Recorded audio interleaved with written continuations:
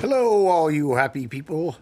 This is Michael Lucas, the director, writer, and producer of Blood Orgy of the Leather Girls, and the brother of the non-existent Meredith Lucas. And this is Henry S. Rosenthal, executive producer of the film, and a much-killed collection of characters throughout the film. And this is Sven-Erik Geddes. I play Lenny Rice, the teen tycoon of smut, and I did a lot of things behind the camera as well. Behind is right. This is Kai Wada-Roth. I had nothing to do with this movie. But Turn his microphone off. But Kai, you did. Watch it many times. Okay. I was going to say that there was a girl who gave you a rock on your first date. Here's a Russ Meyer-inspired montage of scenes with some portentous narration. It's a fire that happened on the day we were shooting, and we were able to get over there in time to get some of the wreckage, the rubble. It may be enlightening to peruse the annals of crime for the details of a far from And there's the first appearance of Lenny Rice. You are about to witness a string of events that culminated. So when you popped in this disc, you probably saw a message saying that the views and opinions expressed by us were not held by SOV. And I just want to explain that And I've been proud to I believe that unlike SOV, see abundant I am against unlike SOV. I won't even explain their opinions on but let's just leave it at I'm against it. of the leather girl. I believe you also like puppies and kittens. Another controversial viewpoint. I hate life. I hate school. Do you like cats or dogs or both or neither? Well, I think we're off to a good start because what I was really hoping to do here was capture the same sort of lightning in a bottle of John Milius and Arnold Schwarzenegger's commentary on Conan the Barbarian. Meanwhile, the person talking is Robin Gingold, who plays Sarah. Yes. And if I recall correctly, the whole idea behind the name of her character was based on the Jefferson Starship song "Sarah." Is that correct? And no, you wanted to use it in the closing credits? I wasn't actually aware that that there was one. Sarah, Sarah. Storms are brewing in your eyes. Sarah, Sarah. No time is a good time for goodbyes. Okay, good. I'm glad you left it there because that's within the parameters of fair use. If you went farther, we might have to obtain rights to do the cover version. No, Sarah was just because it was like a good Jewish name. And Sarah is in. Actually, you know what? I can't even remember. Henry, you actually read the entire Old Testament, as I recall. Correct. Do you recall who Sarah was? Sarah was Abraham's wife. Oh. And Sarah, Lucky gal. Sarah means she laughed. Ah. Because when she was very old and she was told she was going to have a baby, and when she was told that, she laughed. Ah. She thought But- she was too old. Wait, she didn't get named till she was old? No, they had prophets in those days. And now the introduction of the characters, let's call them archetypes, with strong defining traits and little if any nuance to get in the way. Think Brecht, Shaw, Icelandic sagas. That's Robin Gingold right there, Again. is Sarah. And her star meter number is 2,383,046 What? on the IMDb, Oh, yeah, that is the which is up 6.5 million. that is the semi-orthodox version of Superdad. Like to quote the Christina Pia Hofer piece, "Dirty Sound, the Camp Materialism of Blood Orgy of the Leather Girls," that it privileges a parade of stubbornly negative stock characters over sensible, complex storytelling. And they are definitely stock characters, but likable nonetheless. Not that it matters what you think.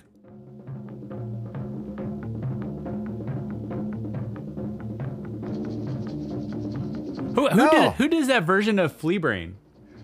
Wait, what do you mean that version? Where else have you heard that song? Isn't that a Gene Vincent song? Oh, well, you're very astute. I actually originally intended to use the Gene Vincent song, and of course I didn't bother to arrange any of that beforehand. When I called Capitol Records about licensing, they said their minimum licensing fee was $5,000. So I wrote that song that's featured. Henry played drums, of course. He's always the soldier of fortune drummer ready for a gig. And I played guitar.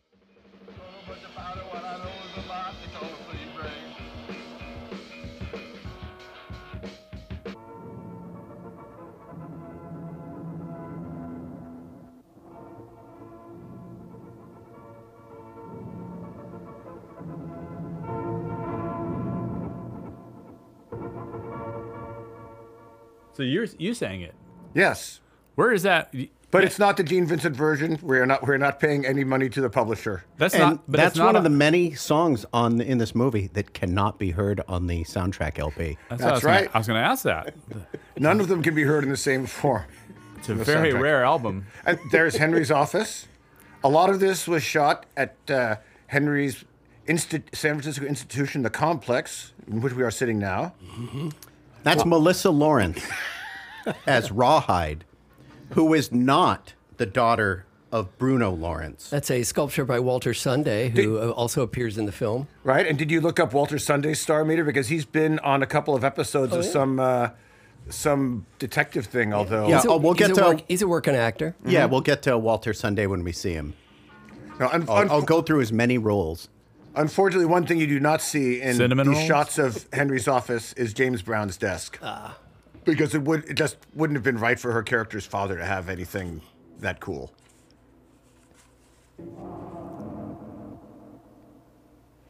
Also, another thing, that sculpture is called Michael's Movie.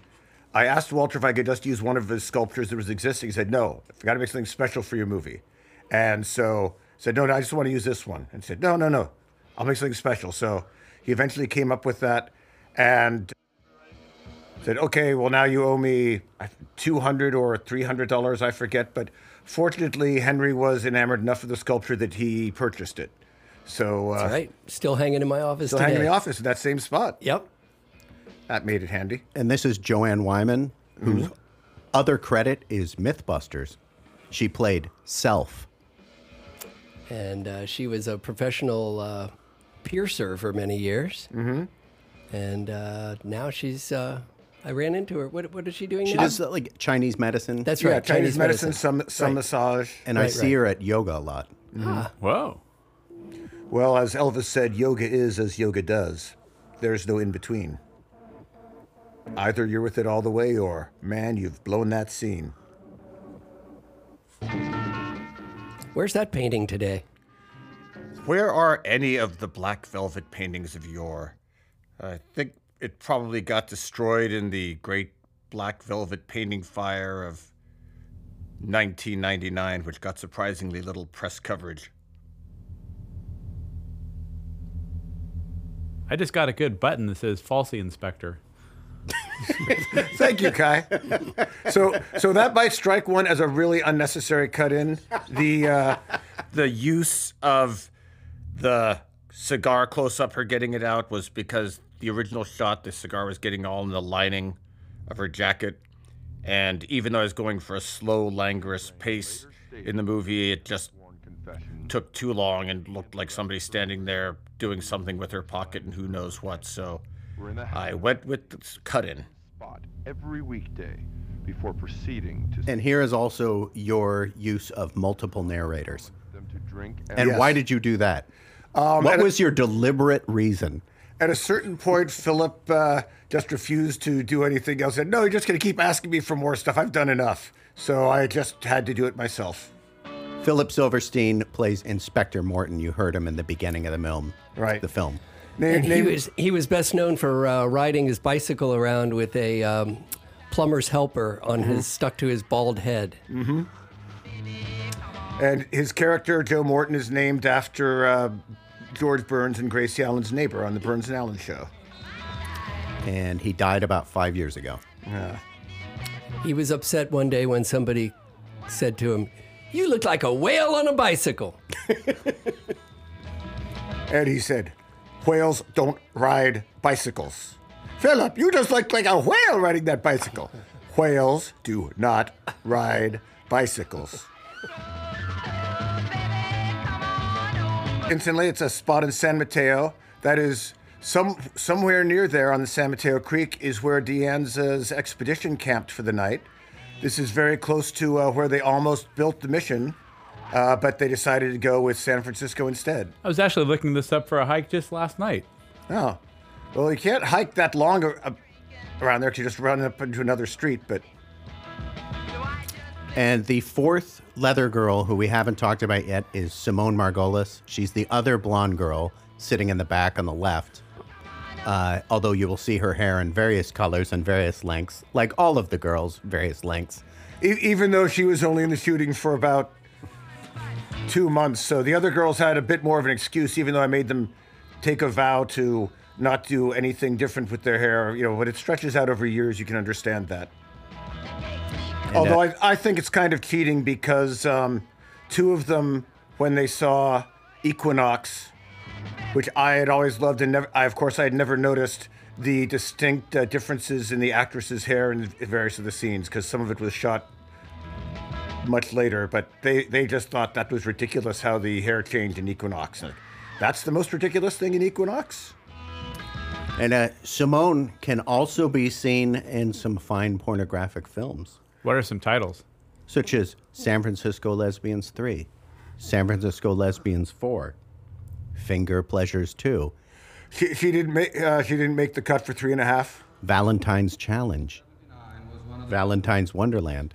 Ooh, those are good names. The Valentine's the Wonderland. late Dale Souls. So this is the Dale Souls, not the one that you came across on IMDb. Although my college buddy from New College of California. Mm-hmm. Wonderful guy.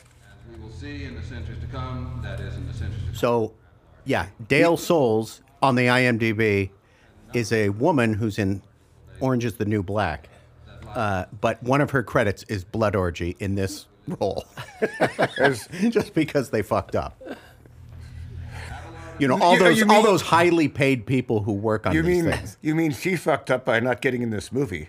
Could have made a career. But yeah, Dale thought this was a very ridiculous thing, but he was, as they say in the exciting world of cockfighting, he was dead game. The other Dale Souls. Oh, that's Danny Selig's junk, by the way. he was also dead game.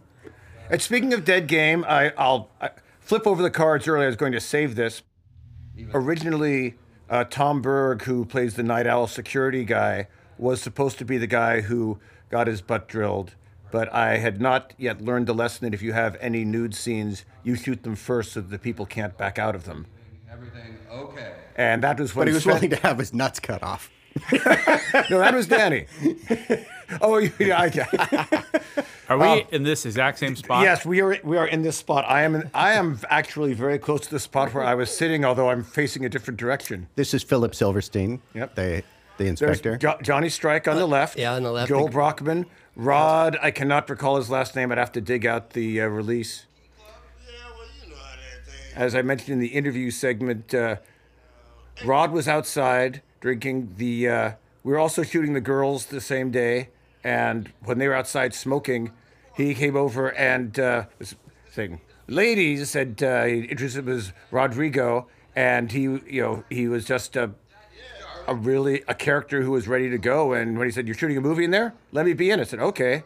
But somebody who had been his drinking buddy for that morning was very upset about not being let in. Is the guy dressed all in cami, and he started banging on the door and yelling. If you listen very carefully, you can hear the ambient sound of him like in the background. And the person on the right there is Joel Brockman, and on the left? Johnny Strike. I believe I already mentioned that. You know, there's a difference on this version that on the VHS, this scene repeats itself, correct? Oh, does it? I thought that was something they did in the transfer. Just wait a second. We can see it all again. Okay, well, that was corrected then. I guess there was one version of the VHS where that happened. That explains. I didn't understand how in the transfer they did that when I was looking at the transfer. So, Now, Joel Brockman was a skateboarder, and he got a bunch of his teeth knocked out a couple of times. And then he got a motorcycle and he lost a bunch of skin on his arm and leg. His nickname was Lucky. And that's, I'm sorry, it actually wasn't executive. John Jost and Henry Rosenthal were associate producers. Henry may as well have been an executive producer. And he is a collector of pennants, and those pennants you see are a small part of his collection. And they adorn the walls around us as I speak. That's right. North America only, no sports teams and no schools. Right. I'll stop back by your house. I'll get him from her. Oh, you know where I live, don't you? How many roles do you play in this, Mike? Let's see. Sarah's father, Super Dad, because this is the same guy who's wearing the Super Dad shirt. Pain in the butt, I'll tell you. I mean, I do, some body stand-in for stuff. But as far as actual roles, and then I'm a narrator. Men thirst not only for beer. Do you guys like pecans or walnuts on your cinnamon rolls? That's me. I do not like cinnamon rolls. They're gross. They're worse than donuts. I cannot remember her name, and I think she didn't want to credit in the movie. But She's credited as Elvira Schwartzovova or something like right, that. well, because Elvira Schwartz is Herbert Schwartz's mother. It's an inside joke. But Philip dug her up for me through his contacts in the theater world. I believe she was an exotic dancer. It had occurred to me that in addition to the male nudity, there should be some female nudity, as nudity makes a movie seem more legitimate. So I shot the goddess or spirit of the eternal feminine, or whatever symbolism you like, shots, and also expanded on the character of Lenny Rice, since the drill scene had already been shot. And I knew we had this extra character. So, do you always wear shorts? That was very nice of you to film the woman and me on different days. Absolutely. I was going to mention that pro tip. You might not notice this, but they're not even in this. They are not in the same. They are in the same room, but on different days. And she's at one end, and he's at the other. Well, yeah, she's probably about 30 feet away. Yeah, over by the stairs. That's Tom Berg.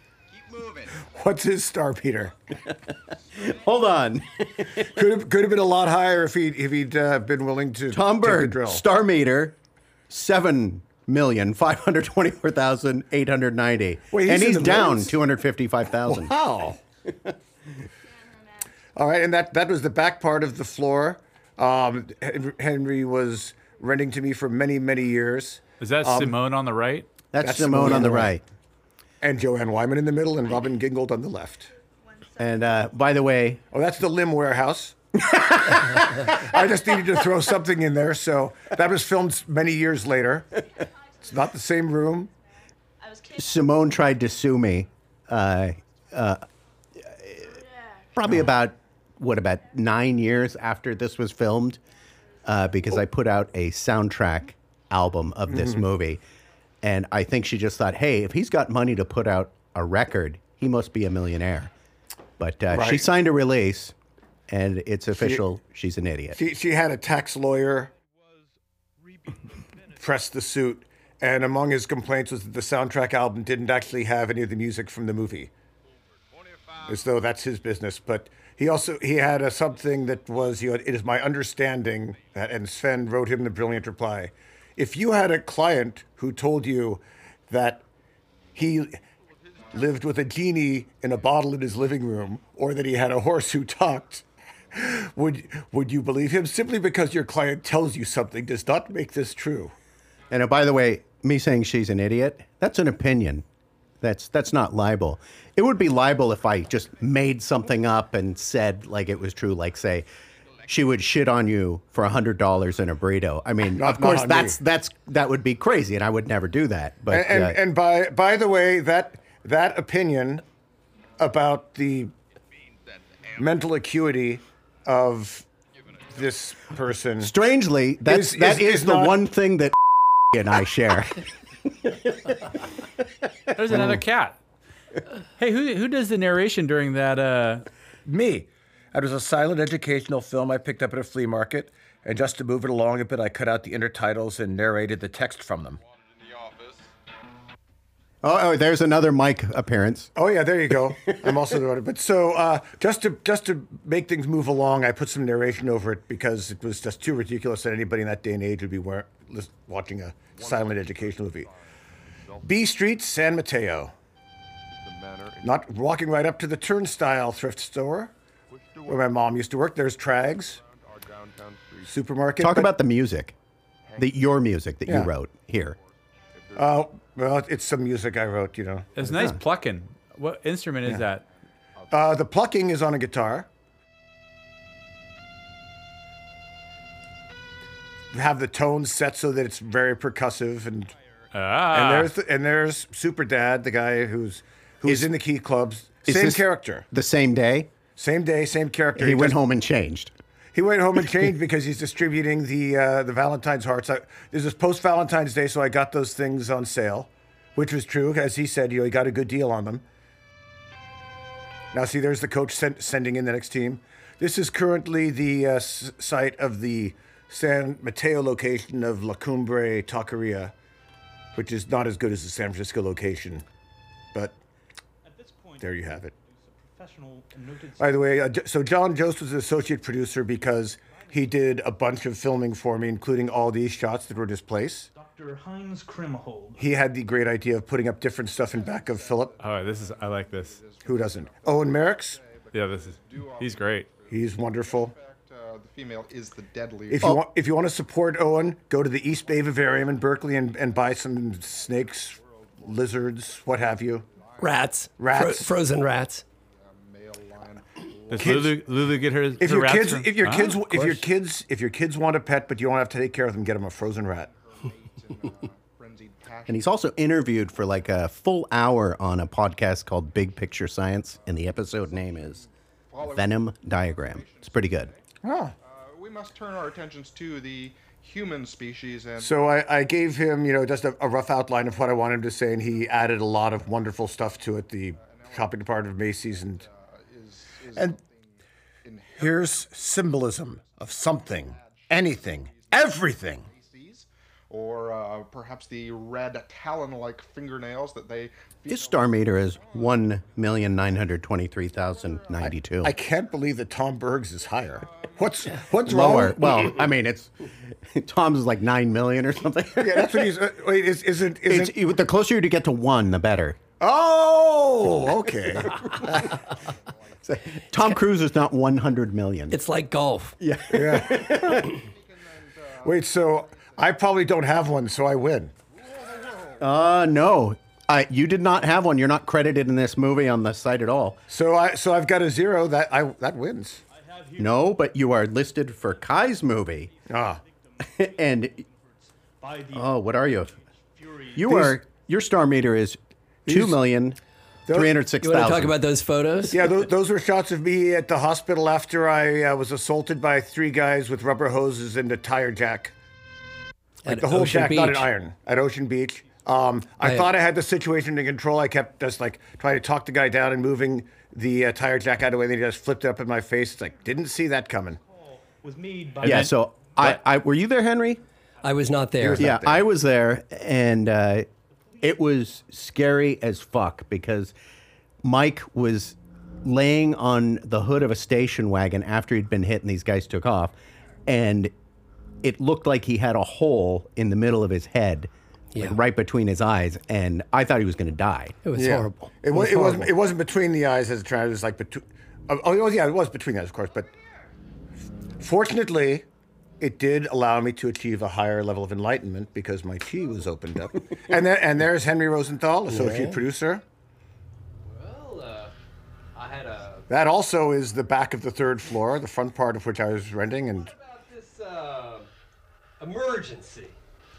So you heard of why John Jost was an associate producer. Henry, of course, is very generous in the use of his place, and also an invaluable resource, as he's been for many filmmakers. Anybody who comes to him with some question, no matter how ridiculous and dumb, he will give them a good answer and attempt to help them. When I started making this movie, I had no idea what all the steps were. And every time I got to a certain point, I said, okay, so what do I do now? Oh, well, you get the sound transferred to Magstock. Oh, okay. Where do I do that? And kind of remarkable that it got made. So, Henry, this is actually your earliest credit on the IMDb. That's true. And so, are you thankful to Mike for him getting your big start break. in? I am. It was great. Mike, was always working on some project or another, and there was always props being made and plans being made for shoots, and it was a magical time. Regarding the baby in the stroller, someone in the Avenues was selling an Airflex camera, but he was willing to rent it to me until he found a buyer. He'd filmed some Peking opera with it and had toured rural areas of China years before, showing them in places that didn't get touring Peking opera companies, I suppose. He showed me some of them and wanted to know if I thought there would be a market for them in the US. But they were just one static shot of the stage, so I didn't really think they could compete with Hong Kong movies of the time. So I was doing some test footage with this camera along Market Street, and I knew I needed to get a shot of a baby in a stroller. There was a woman pushing a stroller with a baby, and I said, could I take some pictures of him? And she thought that was great. Sure. Wow, someone wants to take a picture of my baby. So I did. And there he is. I remember we dropped that bowling ball off of the bridge. Yeah. And it had a hard time getting it to penetrate the windshield. Yeah, I was expecting it to shatter. And it just did. We had to do it several times, as I recall. Yeah, and it's safety glass, so it's hard to get. There's another guy who just happened to be walking by, and he wanted to be in the movie. So it's like, okay. So also showed us he had a... He had, was it a butterfly knife? He had some kind, that he was very adept at. He had some knife that he was showing off because he saw the weapons we had. What's his star rating? 7. And the great Tony Nazzo as Brother Dominic. This once again is on the ground floor. He was speaking about 10 feet from where I am now. I wish you could all be here to see it.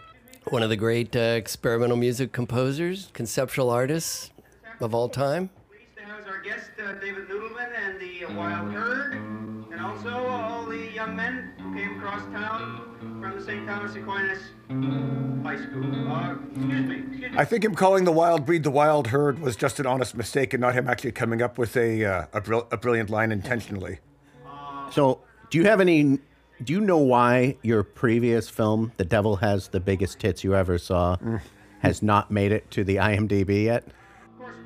Well, the only showing it had was at Rock Ross's legendary Know Nothing Cinema, where John Jost did a showing of Last Chance for Slow Dance, where The Wild Breed played afterwards.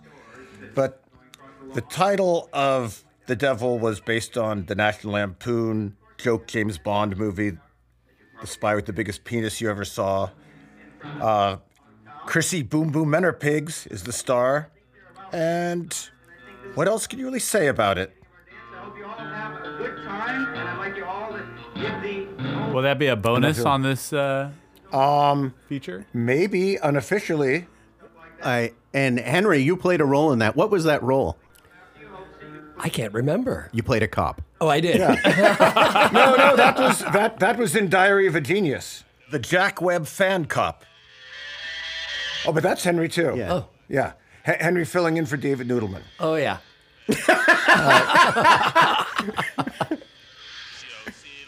And Ricky Bell. They don't even show David Noodleman in this, right? Nope.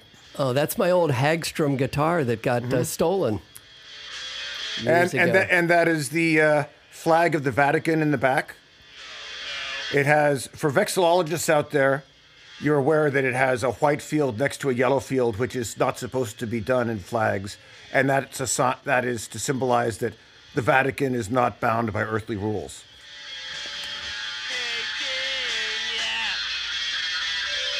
She still goes to school. And why wasn't Dave there? Because it wasn't filmed as though there was actually a band playing. This is all a bunch of disjointed scenes of a few people at a time stitched together. I was listening to his Smoked Turkey. That song is pretty good. So that looks like somebody in the band was there. Was that you, Mike? Or somebody wearing your... Or is that Aaron?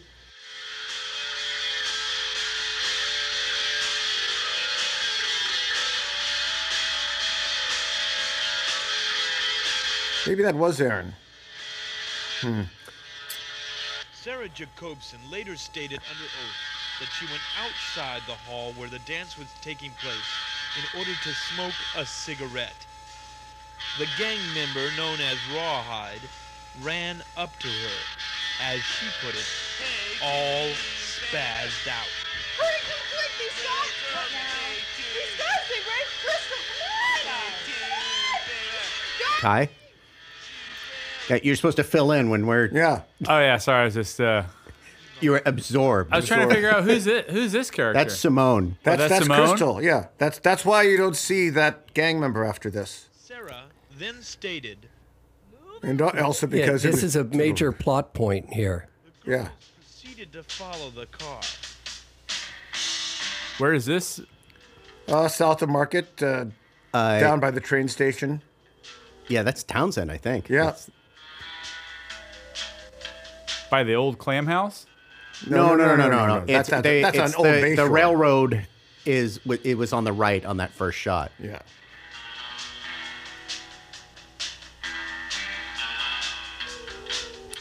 And that's Fifth. Mm-hmm. That's Joanne. So wait, the Phantom Surfers do this, don't they? Yes, we do. It's on the big screen spectacular because this is officially a song from a movie. But not on the soundtrack LP. on the soundtrack LP, the Phantom Surfers essay a bar band version of Jimmy Reed, the 11th Frame, because that's of course the classic name for the bar and bowling alleys. That's like the 19th hole in golf courses. And that's our shtick there. And was Melissa asked to be one of the leather girls so you could use her car in this, or because she was one of the leather girls? Well, she was one of the leather girls. She was part of the San Mateo crowd that had the band Wig Torture and later the Rot 1 and 2 at its hub. The shot of them walking down B Street was recreating the moment I thought of making a movie with them. Just like Peter Fonda realizing that there is a movie to be made from the shot of him and Bruce Dern riding away from the construction site in Wild Angels, I thought there was a movie in those three. So I guess this is my easy rider. Male tyranny on Dorothea. Robin's character is inspired by herself, basic teen nihilism. Melissa is younger, an unformed character looking to others for elements to use in fashioning her own identity.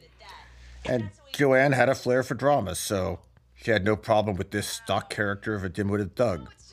Whereas Robin and Melissa were not straying far from their normal characters, just amplified and simplified. Yeah, so the three of them were friends in real life, as we know. And in a kind of rotating way of, sometimes frenemy that, teens are. Are they still friends now? Dorothea / Simone was actually not friends with any of them. But I dated her for like 2 months, and I think that's when you asked her to be in the film. Simone? Yeah, and then she dropped out of high school. Because and then she just disappeared. Because you really need more than 3 people for a gang. If you have 4 and one drops out, that's fine. If it starts off with a 3-person gang, that's just like that's not a gang. You had an ex-girlfriend that tried to sue you. That's the one he was talking about. Yes. Wow. Kai, you should listen to the commentary. No. Along with her other aliases, one of them was Simone Third Arm, the cyber piss goddess of annihilating feces. She put out a comic book where she crawled out of a toilet while another woman was attempting to use it for more regular purposes. That is defecating or urinating when the cyber piss goddess comes up. And it was surprisingly an Archie comic book. That was the strangest thing about it. Although the views expressed are not necessarily those of the Archie Comics Corporation. Poor Jughead. Why? He had it made. This was David Noodleman's house, the first iteration of the Rot, where he lived upstairs. All right, you're gonna... I just always wanted to see a scene like that in a movie where, And there's Pat Bartlett, John Bartlett's mother. Mother of 10 children. Yeah. Yeah. She also used to sew people's shorts all the time, board shorts. And she made me some Santa Claus board shorts, and she made David Noodleman these amazing blue shorts with a giant fried egg as a pocket. Mm. She made me red shorts with dice on them and a matching red shirt for like loungewear. Yeah, and after having 10 kids, she went back to school and became a nurse. It was at this point in the case. How did she feel about this movie? She died before it was finished. Yeah. No, actually, I think it was after, but still. Well, she died in 1989. Yeah. So Well, yeah, before I mean, it was released. It was finished, but before it was released in as much as she was in a lot of my films. She always was up for doing anything, but I don't think she ever had any interest in seeing any of them. So this started, you started shooting what year? 1984, I believe. Where are those friends of yours that raped our sister, Dorothea? I don't know what you're talking about. That's Andy Pavis. And what's his star meter? This movie is definitely the best thing that happened in the 80s. Oh. Andy Pavis portrays the role of Ricky Bell, as you mentioned. His star meter is 5,285,917. What do you got against Ricky? Necessary to You ask the people who make the star meter. in order to obtain information in the quickest possible manner. I'd love that guy. He when I was arrested in San Luis Obispo at a wig torture show, he was the one who threw my bail. And for that, as well as just being Andy Pavis, he has my eternal gratitude. Did you pay him back? Yes, I did. I remember you told me once that he came to you at a party or something and said he took a shit that looked like a cobra. I don't think it was at a party. He did, but he did mention one time. It might not have been to me. He was just famous. He said they were like, "Dude, you've got to see the shit I just made. It's all coiled up in the bowl like a cobra." And there's my friend Eric Moberg, USMC from embassy duty in Luxembourg and Paraguay. He was in my high school bands. Okay, so I have a question about that. His character is Erhard Spogli. Is Yes. that named after Werner Erhard or Werner Erhard? It is indeed. His father worked for Erhard Seminar Training in San Francisco, and every now and then we would come up and we... Ooh, another Phantom Surfers song. Mm-hmm. But this is also, it's a cover of a song that's used in Rat Finka Boo Boo that's been hard to pin down. Ray Did a Stecco didn't remember. He just got it from a music library. How'd you do this underwater shot? Bought it underwater. Rented an underwater camera case. It's $30. Expand one's. Gotta be an underwater shot. Across town, man. He's got a shotgun we can drop off. Yeah, so Eric Moberg, by the way, is he's miscredited as on IMDb as the production manager on Journey to the Seventh Planet from 1961. It's got good music. He did that. It's got a good theme song in that movie. That is May of 1961. Yeah, because he was born June 61, I believe, says he. So yeah, that was part of his Delegating responsibility to prenatal work. By the way, the plot of that movie, Earth sends a 5-man team to the frozen planet Uranus, only to find I can't read my handwriting. It's not frozen. All right, here's Gary Castell. Yeah. How much did you spend on all those trophies? I mean, it's not as though I wrote it and then I had to go out and buy the trophies. The reason the scene existed was somebody had a bunch of bowling trophies, a box of bowling trophies at a garage sale, I believe it was, and they just needed to get rid of them and it was cheap. I mean, that's why I wrote the scene, obviously. Come on, Kai. Get to the program here. You should see all the junk I have in the back of my car right now. Why don't you make a movie about it? Oh, my God. You think. Yeah. Oh, soundtrack by Other Music here. That's right. David Doty. I told him I wanted to use one of his pieces, and there's Flea Brain's hair changed again, by the way. And he said, she was running off to the stylist between scenes all the time. But David was skeptical that it would ever get used. And if you actually finish a movie, you can use it. I said, okay. Where was this part filmed? Mount Davidson, and the cross is famous as appearing in the first and still best Dirty Harry. Isn't it also in the Knights? Of course, on the cover of the Knights of the Crusade first album, My God Is Alive. Sorry about yours. Somehow, Harry manages to take some tunnel that leads from Mount Davidson to Fisherman's Wharf. And that was your bed, right? No, that was a spare bed. Okay. That was my old bed that I was not using at that point. Before I got rid of it. I was like, well, let's use this as the. That wasn't the Rosenthal bed. loneliest mattress, was it? No, that is a whole other tale. Well, let's hear that tale. It's not interesting. So it's exactly the opposite of not interesting. Is that your opinion? Yeah. I think I'm gonna have to side with SOV on this one. This is not interesting. Unlike the Telltale couch. Now that's interesting. So here's a little movie magic here for all of you aspiring filmmakers. Note how there's no indication that there's any kind of house anywhere near this. There's no indication of how they're going to scale the cross and drop on other than they've got a rope. And yet they do it. And it works. Kind of. Movie magic. Movie magic, as I said. What's happening there in the blurry shots? That's the psychedelic mind-altering power of physical love. Also, I want to do that sometime. Make love? No. Yeah, to the point where someone's crushing a beer can. Also, Carol, the owner of Confusion Hill has that same cup. I drank out of it this weekend. You used to get it free for applying for a Sears credit card. I think you gave me the lemonade pitcher. True. At the Great Excavation of Stevenson Street. Remember that? Oh, yes. Is this Gary Castell? Mm-hmm. Gary Castell, SFPD officer. Still? No longer. Retired now. Yeah, good. He did not like it. No, he didn't like it. But the painting in the background is now possession of John Bastian. Oh. Okay, so brutal. No, there's a strike. A strike. I have a theory Look, about. not one, oh, there's one. There's a spare. About the movie, Mike, and this is one of the 9 and a wiggle.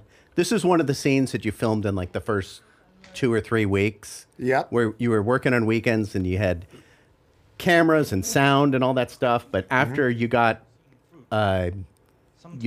beat almost to death, you took a break, and then the production values, some would say they became more artistic. Others would say maybe they got lowered, without lights and no sound and stuff like that. Mm-hmm. Was that because you just like ran out of money after that, or? Well, I wanted to get dialogue scenes first to make sure that it could be done. But I always figured that there would be a minimum of dialogue, just enough to make it seem like it was kind of a real movie. My favorite scenes are still coming. All of my favorite scenes are still coming up. In fact, I feel like the cinematography is amazing. Well, but I mean, a lot of that stuff was shot. Yeah. A lot of the stuff spread out through the movie. It was not shot in order. Right. As far as the lighting, a lot of that was stuff where I had to shoot it in my, I've got no business behind a camera. Oh, this is. Oh yeah, this is right next door to Walter Sunday's place. 1040. Well, I shouldn't give the address, I guess. Yeah. If they remake this, Marco should play this role. This was a condemned building that I was in the process of renovating at the time, but used it as a location for this scene. So that actually had, you're being attacked and going into, surgery and recovering for weeks had nothing to do with the split in the movie methods. It was more that the longer that work on the film went on, the harder it was to motivate people. It's also harder for me to buy film and to rent equipment as often since I was working on getting a teaching credential then, though I was making some money as a substitute teacher at the high school where I was doing my student teaching. As it turned out, I was unable to get a job in the area, and I wound up driving cab instead, at Johnny Strike's recommendation. So I was driving 10-hour shifts, which few cabbies do 5 days a week, which is the maximum you're allowed, but I did. 6 p.m. to 4 a.m. I paid off some debts and squirreled some money away, but driving took up too much time for me to do much work on the movie or for that matter, hang around the Peninsula crowd as much. Which was fine, as many of them were getting mired in what seemed like a passive nihilism, which is why they called their hangout the Rot. As one of them explained it to me, life is just rotting anyway. And I'm negative enough without that in my life. Did you have a cab name? Did you have a cabbie name? Michael. Oh. This location was later inhabited by the niece of Abigail Folger, who was killed by the Manson family. And I got a call one day. I'm not laughing about that. I know where the story's going. Saying that they were freaked out because they knew that a movie had been filmed in their apartment at one time before. Well, and didn't she say something about it? I know Michael did it, and I know he does stuff like snuff movies. No, they were convinced that someone had actually been killed, that a snuff movie had been shot in their apartment, and they felt like the spirit of that was still haunting the place. I had to reassure them that no one was killed in the you would making say of that. this film. Yeah, I would. And so Henry almost killed though, right? Henry went over in his supernatural investigator guise, right? And they showed him that the light bulb flickered. Oh yeah. They thought there was a poltergeist there, and it was a flickering light bulb. So I turned on the light switch, and the bulb went pop and burnt out, and I changed the light bulb, and then everything was fine. But I closed the door and made some ritual sounds, and so came out wiping my brow as if I'd just been in battle with demons, and said that everything was okay now. So remember, if you're troubled by supernatural forces, a new light bulb. It's like that comic where the Irish cop goes back to the haunted house with a broom because he remembers his mother telling him that the devil's afraid of a broom more than anything else. There you go. Loved that one as a kid. I just had to go back to the Dollar Tree for a defaulty light bulb. So frustrating. Well, wait. You had to. Wait, so Kai, get my money back. Okay, Kai. I understand that if you want a faulty light bulb, you'd go to Dollar Tree. But why did you want a faulty light bulb in the first place? I don't know. But another thing is, I bought some Planters peanuts there, and they were horrible. Surprise, surprise. At least you didn't buy the cart. There is a clamper who bought carnitas at a dollar store. And she's like, and I'm like, no thanks. No, you got to try some of my carnitas. I make such good carnitas. You remember the time I bought like 5 or 10 pounds of clam strips at the dollar store? Oh, I almost ran over iced tea when I bought those clam strips. What? It was in San Rafael, and I bought the clam strips because they were $1, and then I flipped a U-turn, and Iced Tea was in the parking lot, and he was waiting for somebody. I guess they were recording that week. And he just looked up, and he jumped back because he thought I was going to nail him, but I didn't. How do you know it was Iced Tea? No, it was Iced Tea. I tell. I find it hard to believe that Iced Tea would be in the dollar store parking lot waiting for a ride. It's a very nice parking lot, and it's right next to the freeway and a pupusa place. Iced Tea is a very well-known fan of clam strips. But no, you know who was though? He was upset that you got the last bag. when we got the show, when I put out the clam strips out the Winter's Tavern, there was this group of super stoned hippies, and they just like their hands just went out like claws, and they're eating all the clam strips. It was so gross. I mean, I wouldn't even eat those clam strips. Wow. So back to your attack, Mike.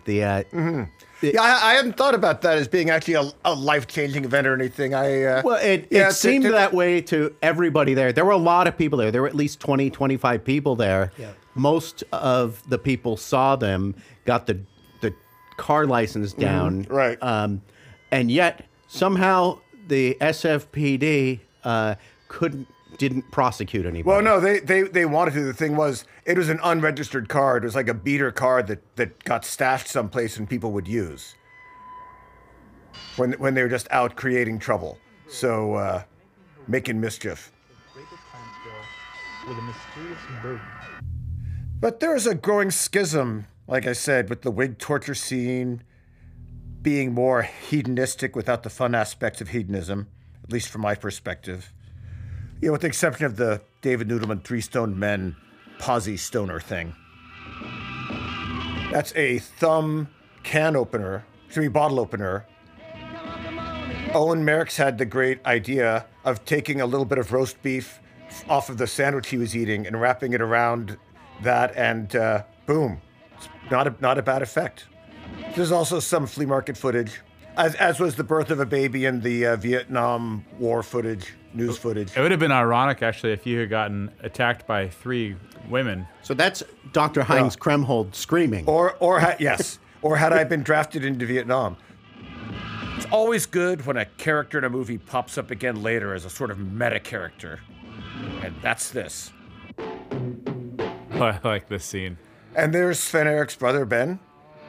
He's listening to David Nudelman, The Wild Breed, and despite the mellifluous tones, the fact that it's a song about being killed and he knows that he's next somehow. Song, incidentally, is about a true case. And it's a Capitol record. I had no idea. The Carolans family were a wealthy railroad, I believe, family, and they had an abandoned mansion up in the Hillsborough Mountains, and a few times various crews of people would go up there and hang around, and a couple of people we knew went there one time and talked to the security guard, and he said he'd give them a tour if they exposed their breasts. These were females. Okay. Otherwise, he wouldn't have cared, probably. How many tours did he give? Well, I don't know, but just a few weeks after that, I forget how long, about a few weeks after that, there were 2 women, and he killed one. No, I don't care if he's thought he killed the other one, left her in his trunk, went down to San Jose or wherever he lived and played Monopoly with his family, as I recall, and then dumped her off of the side of Highway 1, but she lived. Woof. But that was... but then we went back up to Carolyn's mansion, because I guess they stopped having security guards since they were kind of more dangerous than just letting people run wild around the mansion. And Dave was doing a photo session there, and he just extemporaneated the song "I Saw Someone Killed in This House," which was probably his first big hit. Because it was, contemporary. People could relate to it like Bob Dylan. Hands down, this is my favorite scene in the whole movie. But yeah, focus is not so tight on that. That's something I shot. Lighting, it's just like, it's probably enough light. And he is trying to be the security guard for Ben right now. I like this editing with the... Which maybe he shouldn't be drinking on the job anyway. LSD or not. I'm just saying.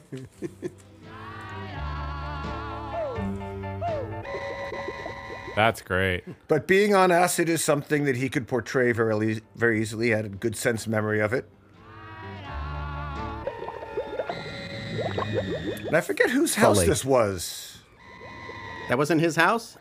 Oh, no. I thought the front door was his house. Oh, maybe it is. Okay, that'd explain it. Because obviously he's not there with Ben. Mm-hmm. Where's that L suit now? Well, it's not really a suit. It's just the mask, a bunch of feathers from fans bought in Chinatown, taped together, and a shirt. Movie magic. Movie magic again. Making movie magic. Very magical mystery tour. But see here, you look at this, a John Joe shot in the footage is wonderful, but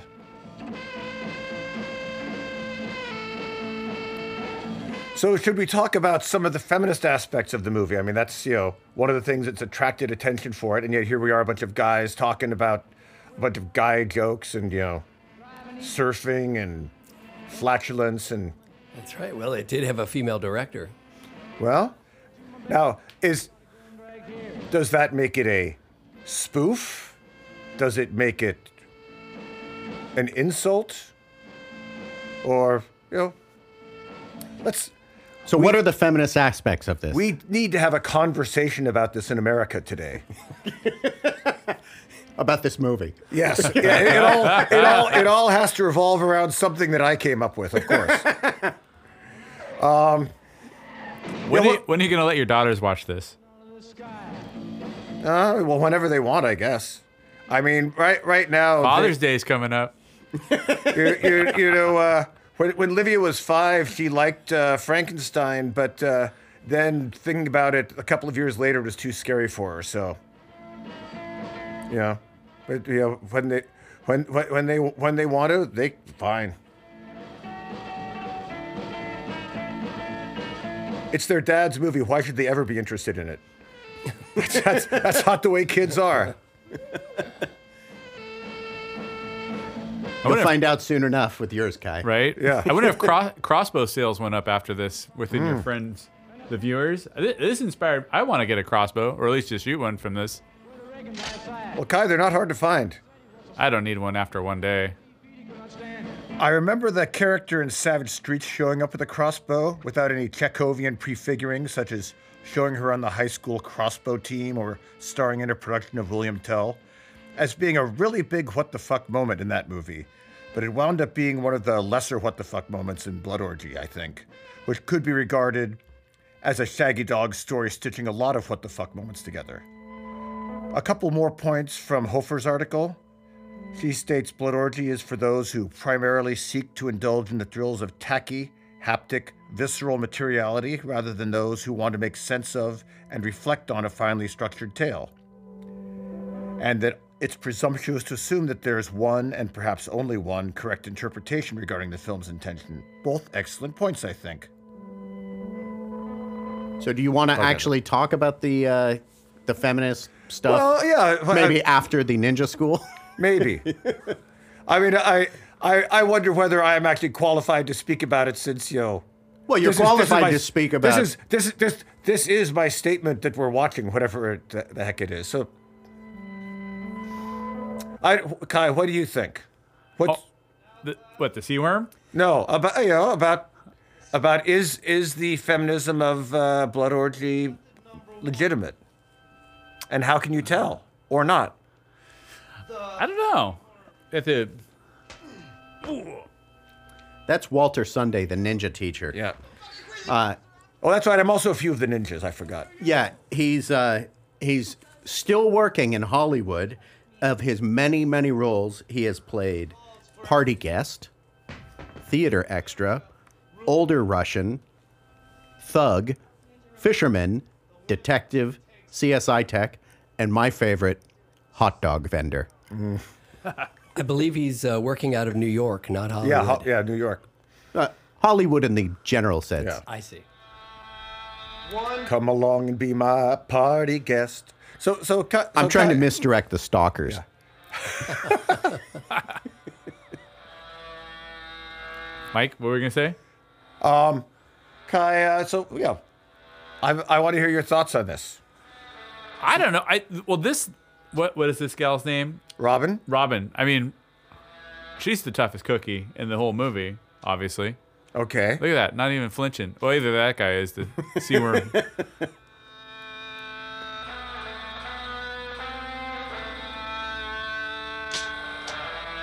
That's it?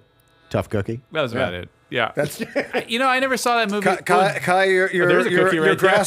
grasp of feminist theory is overarching. I don't know. I've got a tough cookie for you, Kai. Those are great cookies. I'll take one. Oh, God. We do have snacks here. Hold it, man. There go the mentors. You pawn the bullet. Okay, so some people haven't understood that he palmed it. See, so he didn't even have a bullet in the chamber, whereas, by the way, that was my address growing up. That he just said. What was it? Stalker alert! Stalker alert! Stalker alert! If you want to go see me, go there. I'll send you 3 pizzas. By day is to be the scene of nocturnal mayhem. That is the Berlin game, I believe, 4 drive-in. Friends in the trunk, and we're gonna have some fun at the drive-in. For coming to the Lux 4 Drive-In Theater. And once again, fucking Capitol Records couldn't actually license the Beach Boys at the drive-in, so had to come up with a pale imitation. And Kai, you recognize that, right? The birds? The beach. Ocean Beach, isn't it? No, Santa Maria. Tell us about the movie within the movie. Oh, Guadalupe. This was a Super 8 project. The Fourth Earth Empire. I only had You've been on 2 movies on that in the Guadalupe Dunes. That's correct. But so I only had about 1/10 of it thought out, whereas in Blood Orgy I think I had as much as 40% thought out. Each project I got more into actually trying to know what I was going to do beforehand, as opposed to just counting on serendipity. written into the Teen Rasputin script was his head being shaved by the bad guys because at one point Andy just decided to shave his head. But that's kind of all the better look with the Santa Claus outfit on his lean frame. Okay, so is Andy Pavis playing the same character, and is that character an actor, or is he just playing two different... He's an actor, and this is a film that he's in. Okay. And so he's supposed to be, a guy who's in these sappy teen movies, but this is apparently his, attempted a breakout role where he's going to play something more meaty. And that, of course, is Kai. You recognize that? Are you in Lock? That's right. Yeah. Give the boy a prize. Oh, yeah. Did he fall? Yeah, he just tripped, so I just put in the bullet sound effect. And whose hearse? Well, it was mine, but I was never able to actually register it because it was unsmoggable, and that was before they had the lemon law. So I was stuck with the thing. So I had this idea of, like, hey, if I shoot a Super 8 movie, but I have something really cool, like a car blowing up, of course, love is when you... as anybody who actually tries to blow up a car will tell you. You see that flying saucer on his forehead? Just throwing something down into the gas tank doesn't actually make it blow up. It doesn't work like in the movies. And that's Melissa Lawrence several years before. And I think that's me in the car at the drive-in, correct? Yes. I really like you a lot. Which was down here because it was Henry's car and it was parked down here. So once again, but best damn associate producer in the business. I mean, the movie would not have been made in so many different respects without Henry. I see a lot of props that my stuff I still have. Mm-hmm. That's my favorite line in the movie, perimeter zombies. Hey, you gave me that shirt. Yep. How much did you get for it on eBay? I don't know. I gave it away. What's its starometer?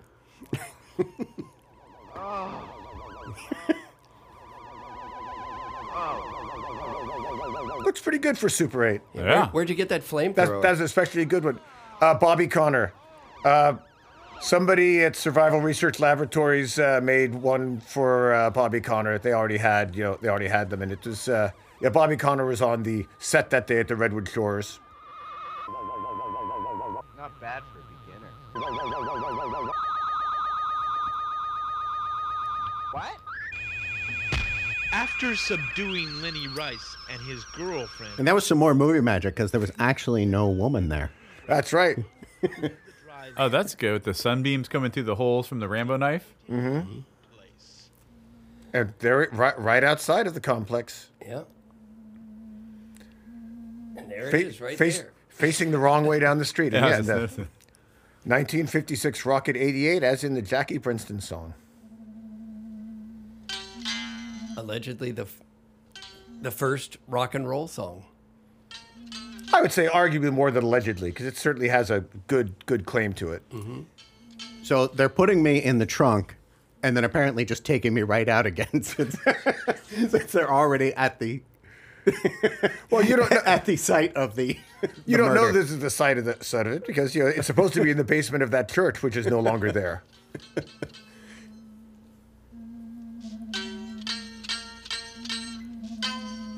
Kai? Good plucking. All right. I'm really a fan of this plucking. Kai's a fan of my guitar work. Yeah. If you could summarize this movie in one limerick, how would you do it, Kai? Oh, mackerel. We'll come back to you in the end credits. There once was. Oh, that was another lady of Sven's acquaintance. Although I guess girl, she was like 17 then, right? I'm sorry, I didn't even see who that was. I was looking at Kai. Oh, you don't remember? No, I didn't see. Yeah, that one. Well, whose head just got blown off.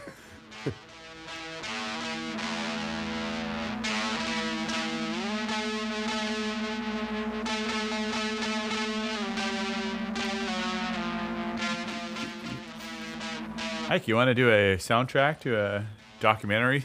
Sure. Coming up. Yeah, Kai, why don't you plug your latest project? No. Kai has approximately 12 documentaries in progress, but this one, he's going for the gold on this one. He's going to cross the finish line. Now the fun starts. Hey, even my hair changed. Yeah. Wait, that's you? That's me in the corner. Different hair. Yeah. That's why he was wearing the cap in the drive-in like Vanilla Ice. He always wears a cap in case his hair isn't perfect. The giant razor. Yeah, giant razor blade that Henry purchased, and so he used that to get the effect of a micro zoom lens. That's my cousin Elliot. He slated something, and he did one time, and for some reason I got some echo feedback on him and transferring it. I just thought that sounded like kind of nice intro to a dream sequence, and then here's some miscellaneous footage that was in the trim bin. What's she reading? She is reading Transparent Abelard by Antonin Artaud. That New Direction, not New Direction, City Lights. What's their publishing house? It's just called City Lights. But they said no problem. According to the back of this book, it's City Lights Books. Okay, it is City Lights Books then. Okay. Yeah, I talked to Lawrence Ferlinghetti's longtime assistant. I actually sent a letter, and he just sent me back saying that's fine. Just credit it. Is it in the credits? I believe so. If it's not, I might have to throw some more credits in. In the new edition. The director's cut. That's right. After this, there'll be the Blu-ray director's cut that'll have additional credits. Lawrence Ferlinghetti's like 101 years old. He's going to get on your ass now. I know. Wow, he's even older than Al Jaffe. The new issue of Mad is an all Al Jaffe issue. I just received it. And speaking of City Lights Books, I heard a documentary on the BBC about 10 years ago where they said they've never prosecuted anyone for shoplifting there. Hmm. That's a helpful hint, you guys. Yeah, let's go. Hang over there. Let's go steal some books. Now, of course, this is another movie trope, of course. If someone is castrated after adolescence, it does not change his voice. And that's another role for you, Mike. It sounds like that's true. Mr. Bill, good Mr. Bill. By the way, voice. What's really nice about this scene, though, is I used some chunky salsa for the blood stuff, and it was spicy enough that it actually was causing him some discomfort. That's a one spicy meatball. It's a two spicy meatball. Yeah. Sven, you seem surprisingly unaffected by this scene playing out in front of you. You know what? Up and those that don't. What really sucked about this, and I did not know when it was being filmed, was when she's holding the drill shortly, she had dropped acid about 30 minutes an hour beforehand. And at the time, I said, Mike, I'll do this on one condition. I get to have a tattoo on my butt. What is a tattoo of? It's a big blurry mess, but Mike did have a Papa Smurf tattoo. Yeah, okay. Yeah. In Germany, they call him Papa Schlumpfer.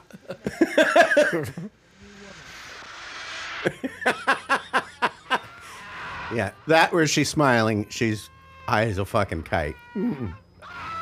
Nobody tells me these things. Yeah, well, I wasn't happy. Although you I think look happy. She method acting. You still have a pierced ear? Well, I mean, it's still got a pierce in it. You could put something in there? I probably could. Also known as Crystal. Why did you forget her name at one point? Is that? Yes. Somebody called her Crystal at some point. Movie magic. If this movie was just 10 minutes long, people would just be calling her Simone.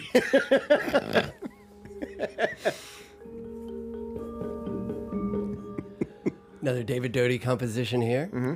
That's a Gamelan, isn't it? It's the same one, I believe. Oh, it's that Recon 3 River of Dreams. That's it. I mean, just wasn't certain about the number, but I knew it was some kind of number in there.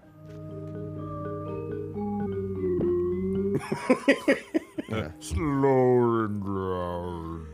So, What I like about this, at least in concept, is the idea that as they're driving, they're thinking backwards over the events, but it's not from anybody in particular's perspective.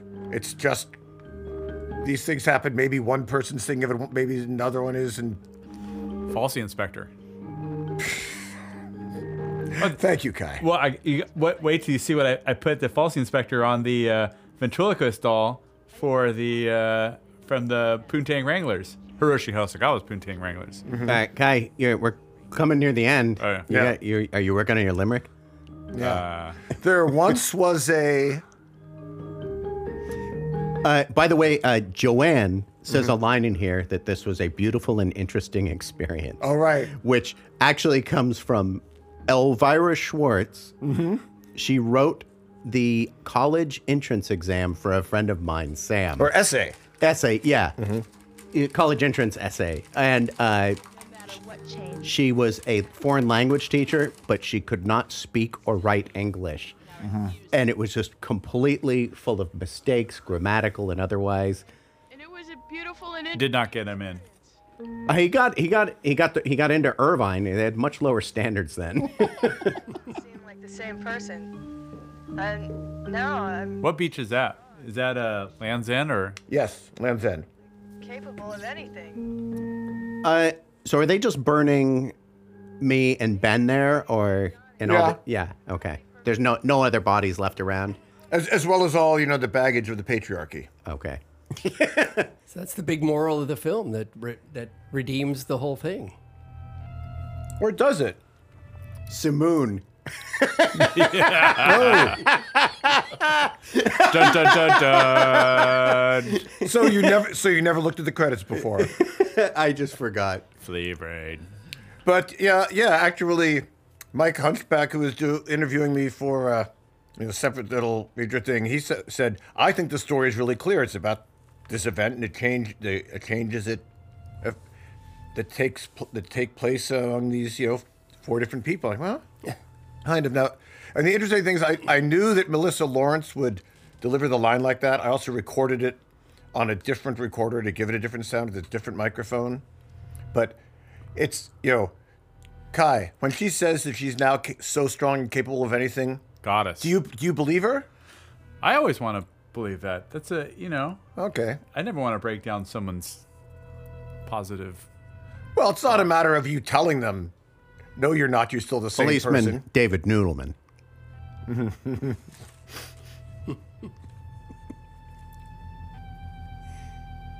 Erhard Spogli? Spogli. Oh, yeah. So as I was saying earlier, we used to go up to when he came to San Francisco, we'd go to the Earhart Seminar Training headquarters and use their stuff to run off a bunch of copies of our high school humor magazine, Propaganda, and raid their lunchroom, steal money from the honor box because it's the honor till. It was Werner Erhard and Erhard Seminar Trainings, which is such a sleazy thing I don't even want to go into. He was a disciple of L. Ron Hubbard who eclipsed him for a while. And was that the place where you'd buy a book and you'd take your change out of like the box there, and you were like putting in a 1 and taking out a 5 and stuff? Right. Like But it was in the lunchroom, so they had like apples that were $1. And so somebody came over and made a big deal. Oh, does anybody have change for a 20? Kids, I'll get just out do there it. and make a movie. Yeah, do it.